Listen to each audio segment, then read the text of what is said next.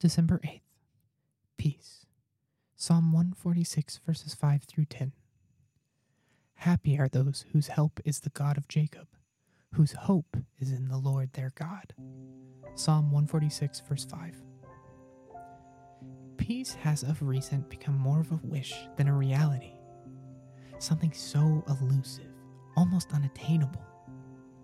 When was the last time we thought we could be in a state of completeness, wholeness, or safety? We talk about the realities of our times. COVID and its strains, monkeypox, inflation, Russia and Ukraine. It almost feels like the world is accepting and learning to live with the way things are, rather than hoping for the unattainable. I recently read an article about 7 habits that slowly take away one's peace.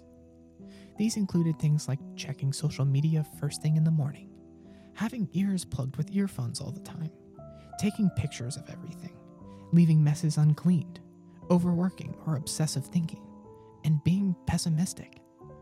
These 7 things were peace stealers. This got me thinking about what my own list of things that steal my peace would look like. What does peace mean to me as an individual, in my life, in my career, in my plans? How does God's definition for peace differ from mine? There is no peace for the wicked. That's one scripture that came to mind, Isaiah chapter 48, verse 22. Can I have peace without God being the source of my peace? In Psalm 146, verses 5 through 10, we are called upon to put our trust in God.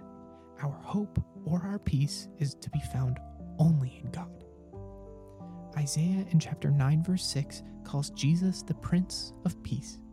And as we go through this Advent season, let us seek Jesus as the source of true peace that we can depend on. Judith R. Nakabuka, financial accountant.